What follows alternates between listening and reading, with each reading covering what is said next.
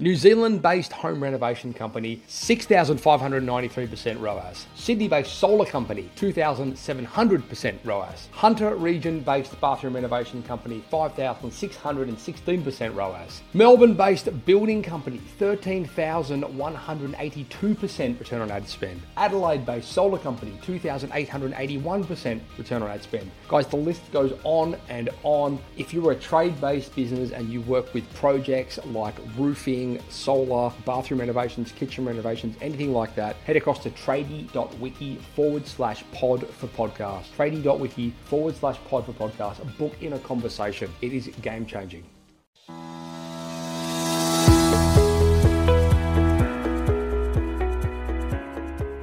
Hello, listeners, and welcome back to part 2 of the Keeping Safety Simple series. Man, that's a tongue twister. I'm conducting this series with my co-host Shane Connolly from Keep It Simple Safety. He is a WHS OH&S guru. This is the second part of the series. It's called Responding to Incidents Correctly. The first part was called Getting the Right Safety Systems in Place. Might want to go back and check that one out before you listen to this one if you have not already heard it. Again, we sort of build these series in a way that they tie into each other, so it might make a little bit more sense to you. Anyway, guys, hopefully you get something out of this that you can implement. And by all means, if you've got any comments, feedback, love mail, hate mail, by all means, please make sure you leave us some comments somewhere so we can get that feedback. If you want any follow-up questions answered as well, Shane is part of the Facebook community and he is more than willing to contribute there. So please, guys, head across and join that community because it is another level of awesome. All right, that's part 2. We're jumping into that right now, and stay tuned for the following episode and the final episode, which is going to be called Moving Forward After an Incident, and that will also be a cracker. So look forward to that. Okay, guys, enjoy. The SiteShed podcast is made possible because of Tradie Web Guys, creators of beautiful websites designed specifically for tradies and contractors. If you're tired of dealing with web designers that have no idea about your industry, then head across to tradiewebguys.com.au and reach out. Like many companies from all over the place, you'll be very glad you did. Giving tradies and contractors around the globe the tools to run a modern business. You're listening to Toolbox Talks from the SiteShed. Now here's your host, Matt Jones. Hello, listeners, and welcome back to part 2 of the Keeping Safety Simple series that I'm conducting on the SiteShed podcast here with my co-host, Shane Connolly. Shane, welcome back.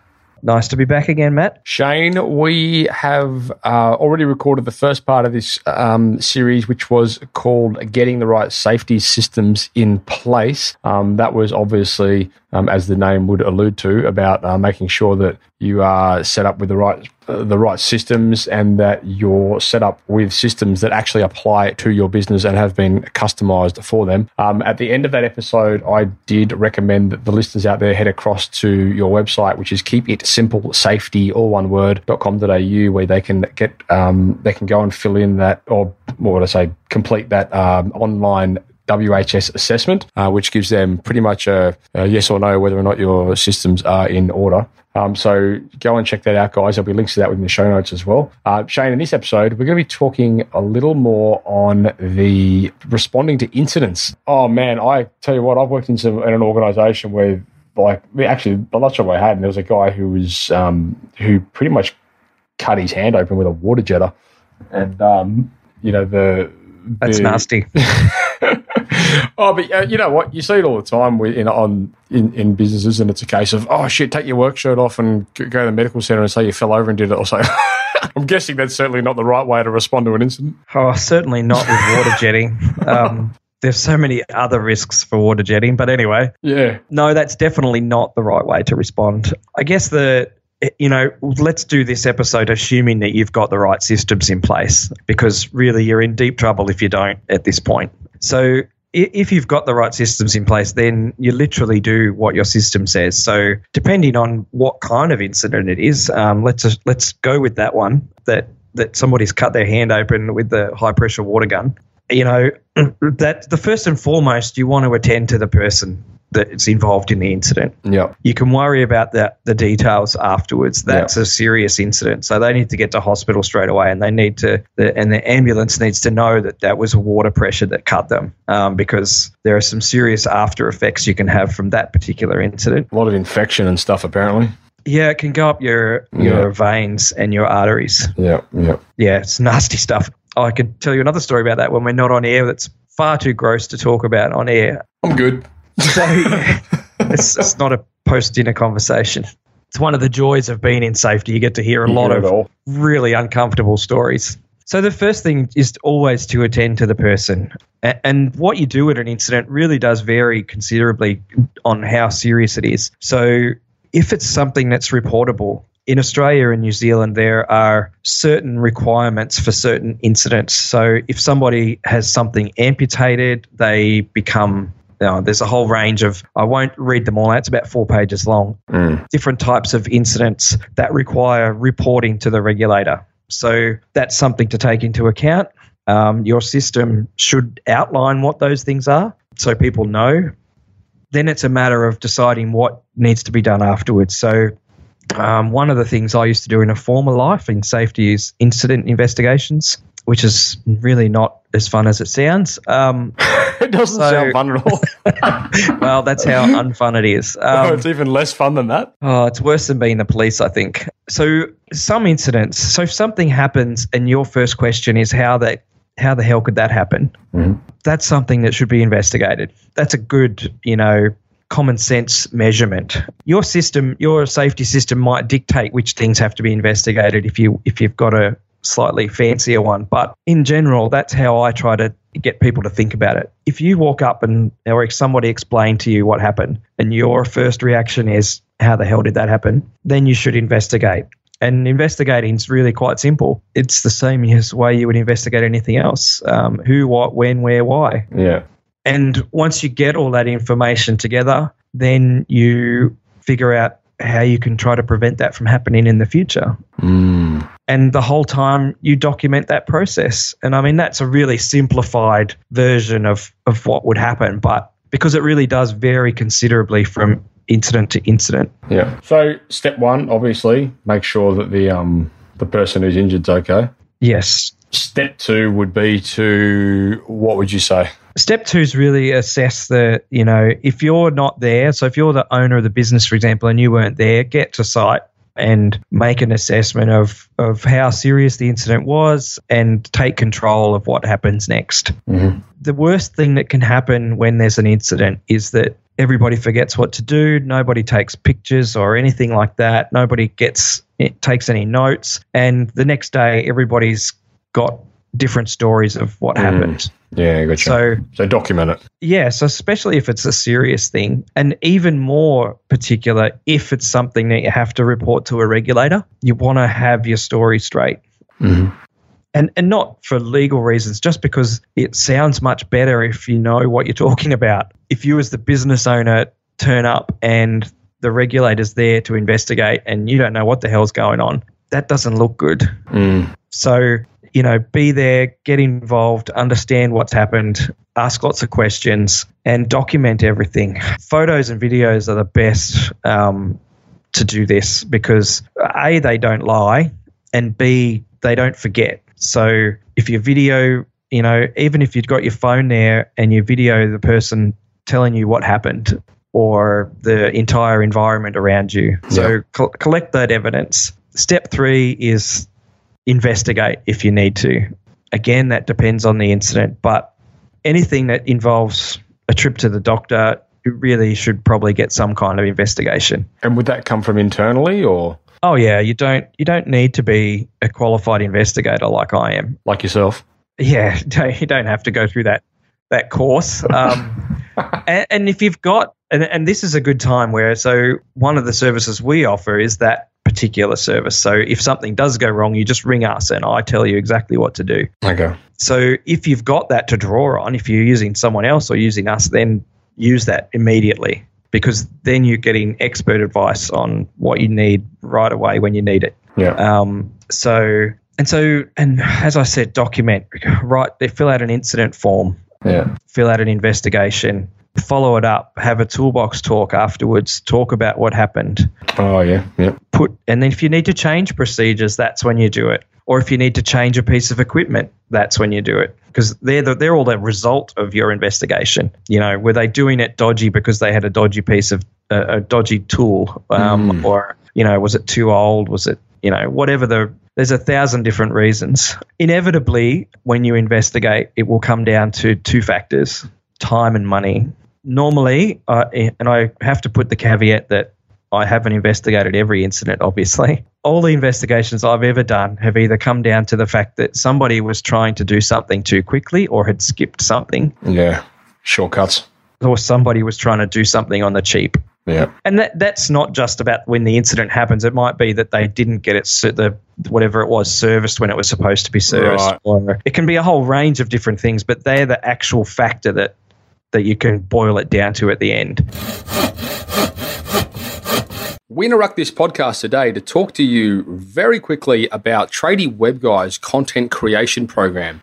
That program has been designed specifically for trade-based organizations as a way that you guys as trade business owners can start creating content that enables you to engage better with your customers and your potential customers. It will enable you to build trust and build rapport because what you're doing is you're investing in educating them. Biggest problem that we see with our customers today is that they're not regularly updating their websites. And that's a problem because first of all, the search engines are looking for that. And second of all, potential customers are also looking for it. Tradie Web Guys' content creation program has been specifically designed to help you get regular, relevant content on your website consistently every month. We know that it's hard when you're out there on the tools, and we know that sometimes you don't always have the time to be able to do these things yourself. So we're taking it off your hands for you. It's a service that we're offering for you guys. We want to make sure that you're getting this done because we know how important it is. Anyway, head across to tradiewebguys.com.au/content,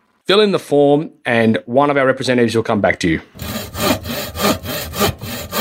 I know I've worked in a company before where, all the, the tagging and all the tool tagging and lead tagging and all that kind of stuff is pretty prevalent. And when you're working on site, like I sort of came out of construction and was working in heavily sort of used to that involvement into that sort of level of, management over tools and that sort of thing. And then I went to this other company that wasn't construction based, and they didn't do that kind of stuff. And their reasoning behind it, and it actually made a lot of sense. Like they used to regularly train and toolbox the staff and the team, but they found that when they were tagging all the equipment regularly and doing all that kind of stuff, the end user, be that an apprentice or the tradesperson, whatever it was, they would just go and pick the tool up, check that the tag's okay, and then go plug it in without actually checking it. And they found that, a number of times, it could be a lead that's cut, or it could be, a number of different things. But because it's got a tag on it, oh, it's fine, plug it in, off you go kind of thing. So, yeah. What's your experience with that sort of thing? Well, the testing and tagging, unfortunately, is a legal requirement. But I do tend to agree. One of the things you have to be careful of in safety is that you don't stop people from using their brain. Right. Because, I won't mention any big companies, but there are a few big companies that have such a prescriptive safety systems that people literally stop thinking for themselves and they will follow the procedure to the letter. So if something weird happens, they're stuck because they've stopped trying to think a process through for themselves. So that's really dangerous. And that company you're talking about, they did the right thing. They should still tag their machines, but they should still drum into people. You got to look before you leap. And that's again comes back to that leading from the top. You've got to show people how you want things to be done. And that's super important. And that's one of the things I often talk to business owners about is drumming into people that they do not want you to save that 5 minutes. That 5 minutes is far less valuable than a serious incident. Oh, of course. Yeah.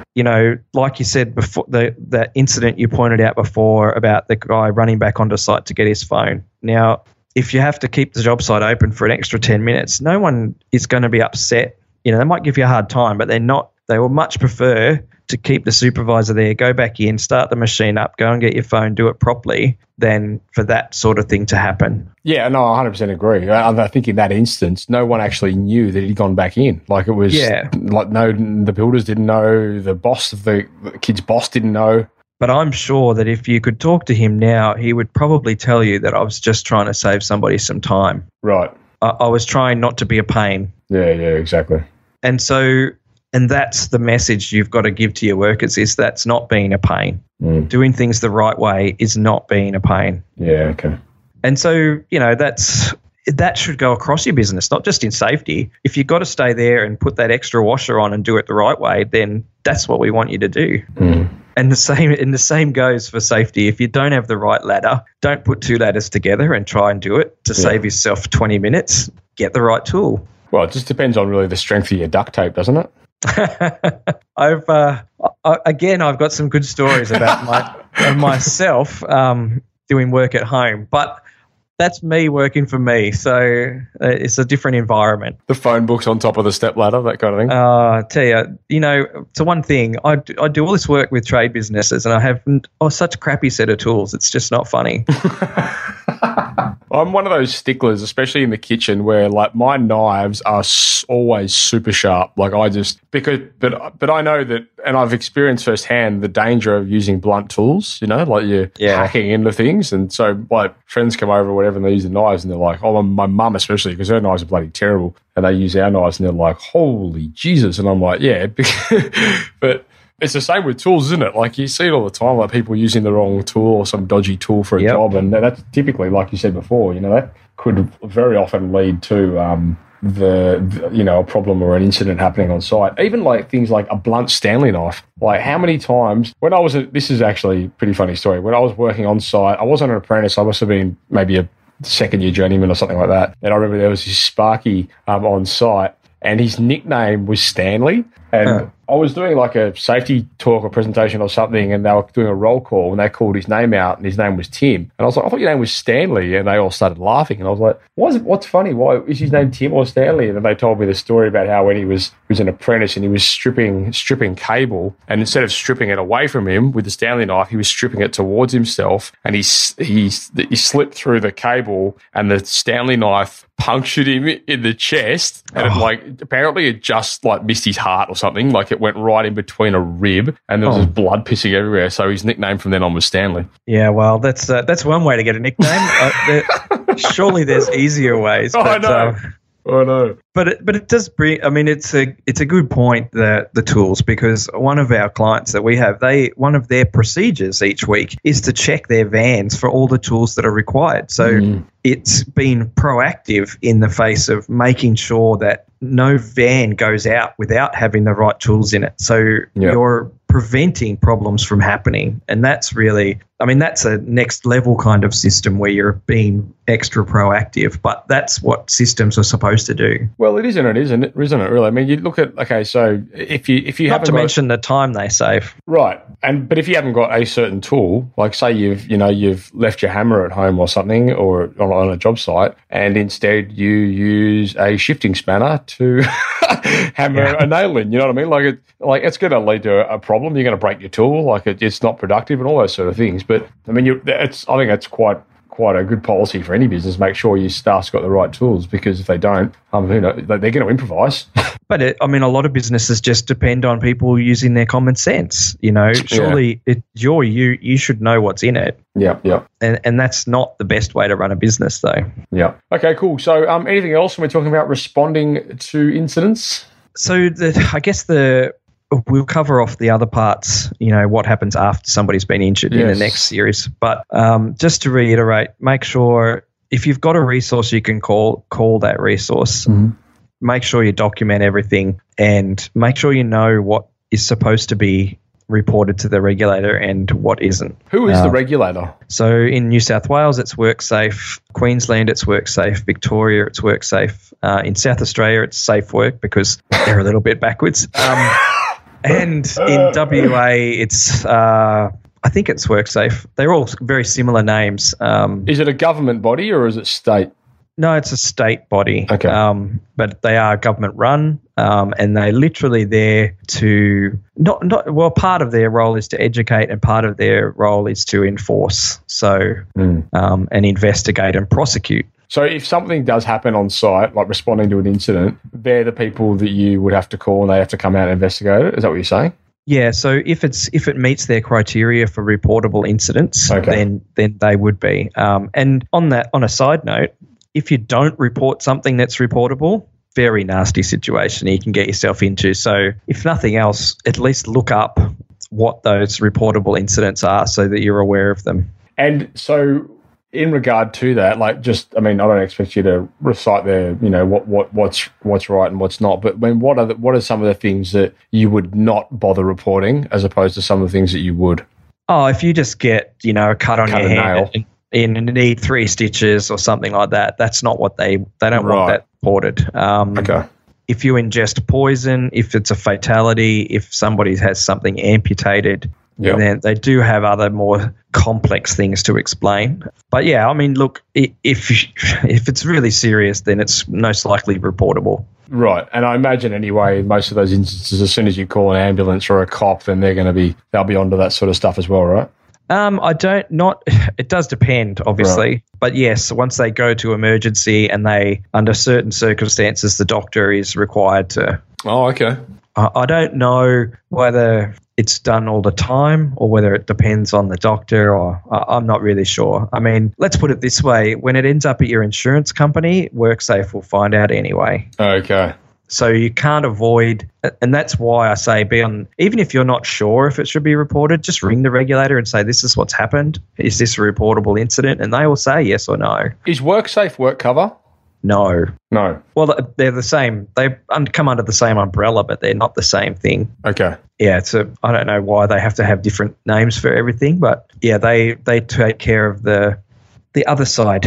Okay. So WorkSafe are trying to prevent injuries. They take care of what happens afterwards. Gotcha. Okay. So I guess the simple way to look at it. Maybe we'll talk a little bit about that in the following episode where we're talking about moving forward after an incident. It's a big part of it, yes. Okay, cool. All right, well, mate, thanks for that. I think we can pretty much wrap that one up. Once again, for the listeners, head across to Shane's website if you want to get hold of the that online free WHS assessment. It's pretty handy, and it will certainly give you a good indication of where you stand in terms of safety policies and procedures. Shane, thanks again once for your time, and we will we'll close this one off and we'll come back with the following and final part to this series, which is going to be moving forward after an incident. Sound good? Sounds good. Rock and roll. Thank you for listening to another episode of Toolbox Talks. If you're liking what you hear, then you can head across to the siteshed.com where you can join our community by signing up to our Toolbox Talks. You'll get sent a weekly notification, which is basically a highlight of everything that we've spoken about during that week, along with any other industry news that may be relevant or specific to the trades. If you're enjoying the show, you can head across to iTunes, Stitcher, or SoundCloud, where you can leave us a review. That would be fantastic, and all the reviews get read out in the show. Likewise, if you have any friends or colleagues that you think would benefit from the show and the episodes that we create, then please go ahead and share it with them. Thanks for tuning in, guys. I hope you enjoyed that podcast. Please, if you did, head across to iTunes and leave us a review. We would very much appreciate that. Anyway, if you are a project-based trade business and you work in solar or bathroom renovations or kitchen renovations or roofing or something along those lines, and you would like to see some of the results that we've been showcasing in our marketing for your business, thousands of % return on ad spend, 2,000, 3,000, 5,000, 7,000, 13,000% return on ad spend, please head across to tradie.wiki/pod for podcast. That's tradie.wiki/pod for podcast. It will be well worth the conversation, and I can't wait to chat with you. Ciao.